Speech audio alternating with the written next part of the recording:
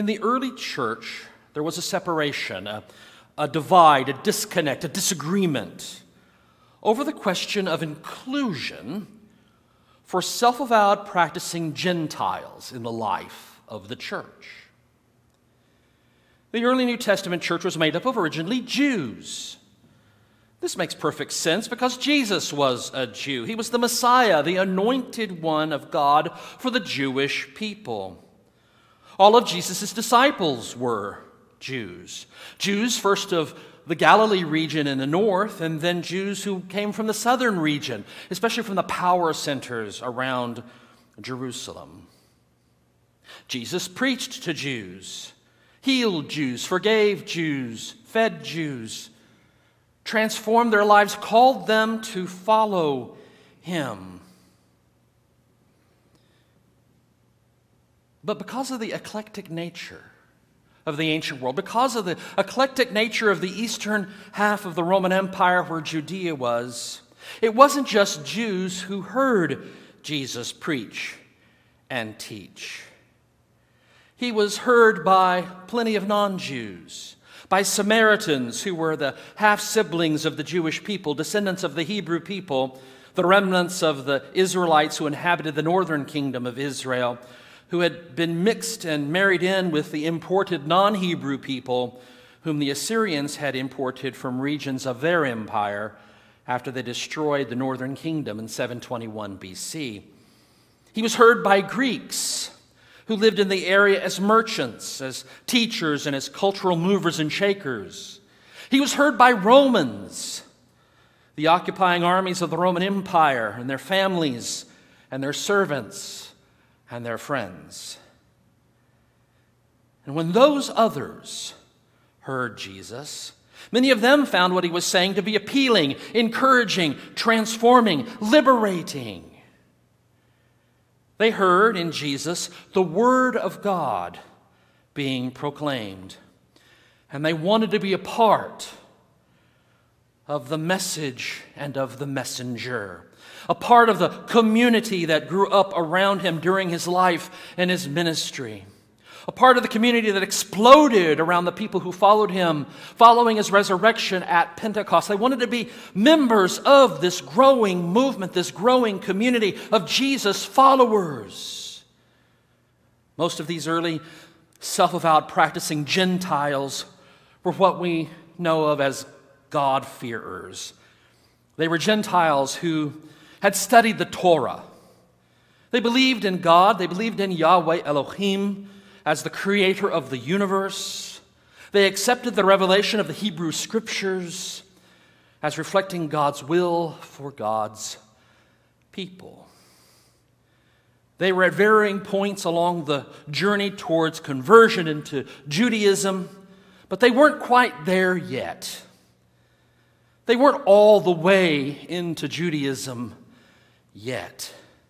They may have adopted some of the Jewish cultural and legal rules. They may have obeyed some of the law and followed some of the cultural regulations, but not all of them. And so many of the early Jewish Christians were uncomfortable with these self-avowed practicing Gentiles coming to worship among them, study the Torah among them, learn and grow and pray and be a part of their communities, pay money to build synagogues. Some of these self-avowed practicing Gentiles were very lavish with the resources they had and very loving and accepting of the Jewish people that they lived around. And so some of these early Jewish Christians began demanding that those self-avowed practicing Gentiles stop behaving as Gentiles and start behaving as Jews. They wanted these Gentiles to adopt the Jewish dietary regulations, the Jewish blood purity laws, the Jewish clothing regulations, the Jewish behavior conventions regarding how women were either included or excluded in daily life in the community. Gentiles could be accepted into the church, but if they were going to really be a part of the church, real participating members in the life of the community of Jesus, they would have to stop being Gentiles and adopt the practices of the Jews.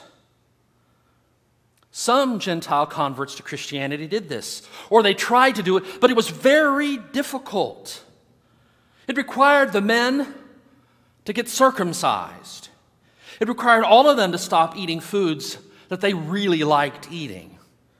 It required them to dress in certain ways, cut their hair or not cut it, as the case may be. It required them to work in certain ways on uncertain days and take a specific Sabbath day off every week, and follow cultural feast days and high holy days that were not part of their experience as Gentiles. Most could do some of these. Many did some of these. Few, if any, did all of them. And yet the church outside of Judea and Galilee was quickly growing. Quickly growing among the Jews of diaspora, those Jews that had left Judea already to settle in Asia Minor, in Greece and Macedonia, in Rome, in Spain. Throughout the Mediterranean basin, Jews had been moving out and living and working and growing in these communities and building synagogues, and Christianity was growing outside of Judea and Galilee amongst these Jews of the diaspora. It was also growing amongst those Gentiles that were part of those growing Jewish communities. And it was growing amongst Gentiles, many of whom had never before even been God-fearers. Not been those who had been studying the Torah, had not been those who had been exposed in a positive way to the Jewish culture, the Jewish life, and the faith of Yahweh Elohim. They'd never heard the law of Moses. They'd never practiced any of the dietary regulations. Paul, in his missionary journeys throughout Asia Minor, Macedonia, and Greece, was making converts of these Gentiles. These people who were very much still self-avowed practicing Gentiles and not Jews. They were being baptized, they were joining the church, they were leading the church, serving as pastors of churches that Paul would establish and appoint. Not just men, but women too. Out in the Gentile world, the church was growing, it was expanding amongst self-avowed practicing Gentiles. People who believed in Jesus, believed in Yahweh Elohim, and accepted God's grace and lived by faith in Jesus. They experienced the presence of the Holy Spirit in their lives, but they still, in many ways, behaved like the Gentiles that they were. And moreover, it didn't appear that God had any interest in making them change, in stopping them from their Gentile practices. Oh, yes, they stopped worshiping at the temple of Artemis or Apollo. But they were still Gentiles. They still ate Gentile food. They still dressed in clothing of multiple threads. They still cut their hair and marred the edges of their beard. They still did all of those things that Gentiles would do that the Jews would find nasty or gross or not part of their cultural life and their cultural existence. They were still self-avowed, practicing Gentiles. And that is what precipitated the first church split. Paul would take the gospel to the Gentiles. Peter and the other disciples would continue to take the gospel to the Jews. They would recognize each other as part of the church, but we don't want to have anything to do with the other side. The Jewish Christians said, we accept that these Gentile Christians are Christians, but let's keep them as far away as possible. The amazing thing was that at the first conference, the first general conference of the church in Jerusalem, the church's leadership agreed that these Gentile Christians wouldn't have to become Jews in order to be Christians. They didn't have to require circumcision for all the males that joined the church. They didn't have to require dietary regulation observation if they joined. All they asked was that when you were around Jewish Christians, Gentile Christians, you self-avowed practicing Gentiles, when you're around those Jewish Christians, just don't eat unkosher food. Just don't behave in Gentile manner. Be careful about it. Don't offend us, and everything will be okay. At least that was the official line coming out of the first council, the first general conference in Jerusalem. Some of the Jewish Christians didn't like it, however. They didn't accept it and continued to cause trouble. And that's what was happening in Galatia, and that's why Paul was writing this letter. He was writing it to address a church that was struggling because they were self-avowed practicing Gentiles. They'd never been told to stop being Gentiles, and yet Jewish missionaries, Jewish Christian missionaries, were coming into the church and telling them,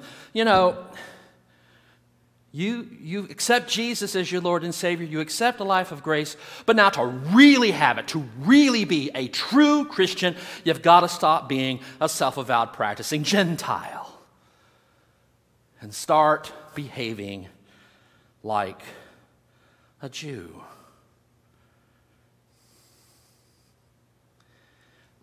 Paul addresses this in his letter. He affirms that Gentiles could be completely and fully, without question, part of the church without having to change, without having to renounce their identity as self-avowed practicing Gentiles, and that God doesn't have a pecking order or a preference order that relegates self-avowed practicing Gentiles to second-class citizenship in the kingdom of God. Paul writes, "Now before faith came, we were imprisoned and guarded under the law until faith would be revealed. Therefore, the law was our disciplinarian until Christ came, so that we might be justified by faith. But now that faith has come, we are no longer subject to a disciplinarian. For in Christ Jesus, you are all children of God through faith." The law, the Hebrew regulations, the Mosaic covenant and all of its particulars defined what it meant to be a Jew. It taught people how to live a life as a follower of God at a time and in a place where such definitions were helpful. During the exile out of Egypt, during the wandering through the desert for the 40 years prior to entering the Promised Land, and then occupying and subjecting the Promised Land to their society and their culture. In this setting, it was important for all of this list of identities and things that you do and the things that you don't do to be lifted up as being important. That was what was found in the Mosaic covenant. But with Christ, there isn't a need for those particular regulations anymore. The cultural definition, so important during that early period, simply didn't apply anymore. Paul will say elsewhere that the law is still good and useful and helpful, but as here, it is simply a schoolmaster, a teacher. Not a way to relate to God, but a way to know that we are God's children, and a way to see God's love revealed to us and to others. For in Christ Jesus, you are all children of God, not through the law, but through faith. Paul goes on, as many of you as were baptized into Christ have clothed yourself with Christ. There is no longer Jew or Greek. There is no longer slave or free. There is no longer male and female. For all of you are one in Christ Jesus. And that pretty much says it all. In Christ, there's no longer Jew or Greek. There's no longer slave or free. There's no longer male and female. Wow. Distinctions that make up a huge portion of the law's cultural and social conventions. Factors that tell you what you can eat and how you can dress and how to relate to people and who you can marry and how you marry them and who can teach and preach and lead in a community. They're all simply set aside in this one statement. These old distinctions are no longer relevant in the life of the church, Paul says. There's no longer Jew or Greek. And that means self-avowed practicing Gentiles are perfectly fine in the life of the church. He says that there's no longer slave or free, a distinction that was very important at that time. For slaves didn't mix with non-slaves, and they certainly didn't mix with their masters in the prevailing Gentile and Jewish culture. Today, we cringe at the thought of slavery. And we believe and we know that it is both evil and sin to own people, to discriminate against people based upon any factor, especially race, ethnicity, national origin. We believe that this is sin and this is evil, this concept of slavery, and yet the Bible condones it, has a place for it. But Paul, running contrary to the Old Testament scripture, running contrary to the culture both of the Jews and of the Gentiles, says, in Christ there's neither slave nor free. And there's no longer male and female. Gender distinctions and identifications no longer matter when it comes to faith in Jesus Christ. When it comes to religious experience and expression, one's gender or gender identification is entirely beside the point. For God's grace overflows to all, and all can express the love of God through faith in Jesus Christ. All of these distinctions, Gentile and slave and women, they were important in that day and age. And they're still important to many today, but sometimes in different ways. Some portions of the church, some in the 21st century, some portions of the church still tell women that they can't be ordained as pastors or teachers in the church. One bishop in the United Methodist Church this year had death threats left on her telephone answering system. Not because she was an African American, not because she was conservative or liberal, but because she was a she. Because she was a bishop and a woman. Yes, portions of the church today still reject this idea that women can be ordained as pastors and teachers in the church. Some portions of the church still consider class and social background, racial and ethnic considerations to be important in its life. The church hour on Sunday is still the most segregated hour in American culture. And that, my brothers and sisters, is a travesty of sin. A travesty of sin.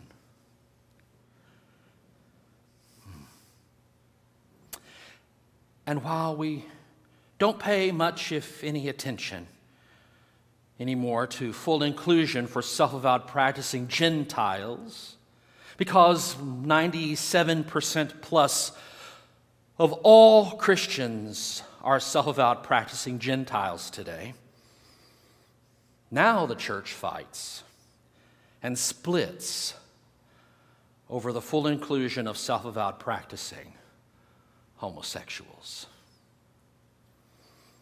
Amazingly, Paul's words are words that we need to hear today.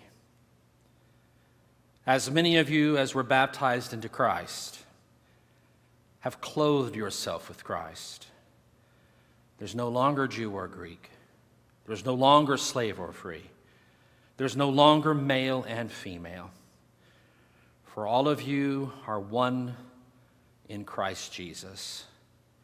And if you belong to Christ, then you are Abraham's offspring, heirs according to promise.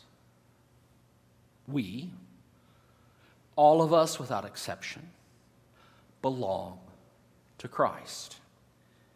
And since we belong to Christ, we are Abraham's offspring, heirs according to promise, without distinction, without separation, without division or question.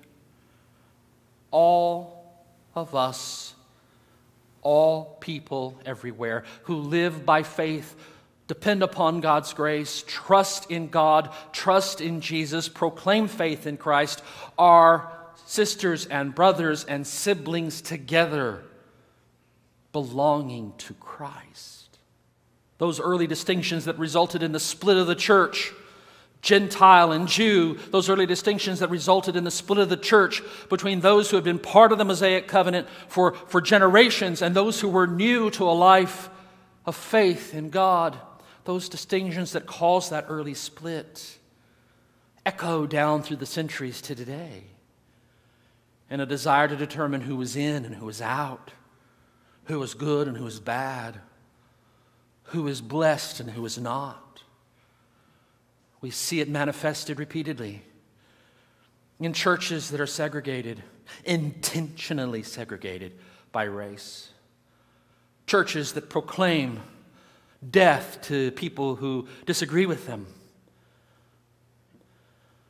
including death threats against LGBTQ persons, death threats against women in ministry. We see these distinctions echoing down to today, and they run contrary to what Paul says, what Scripture says, what Jesus said about God's love, about the community of faith they were called to be a part of. In Christ, there's neither Jew nor Greek, slave nor free, male and female, straight or gay. We are all one in Christ Jesus. We all belong to Christ. We are Christ's love and wonderful siblings and brothers and sisters, children of the living God, joint heirs with Christ, joint heirs and children, offspring of Abraham.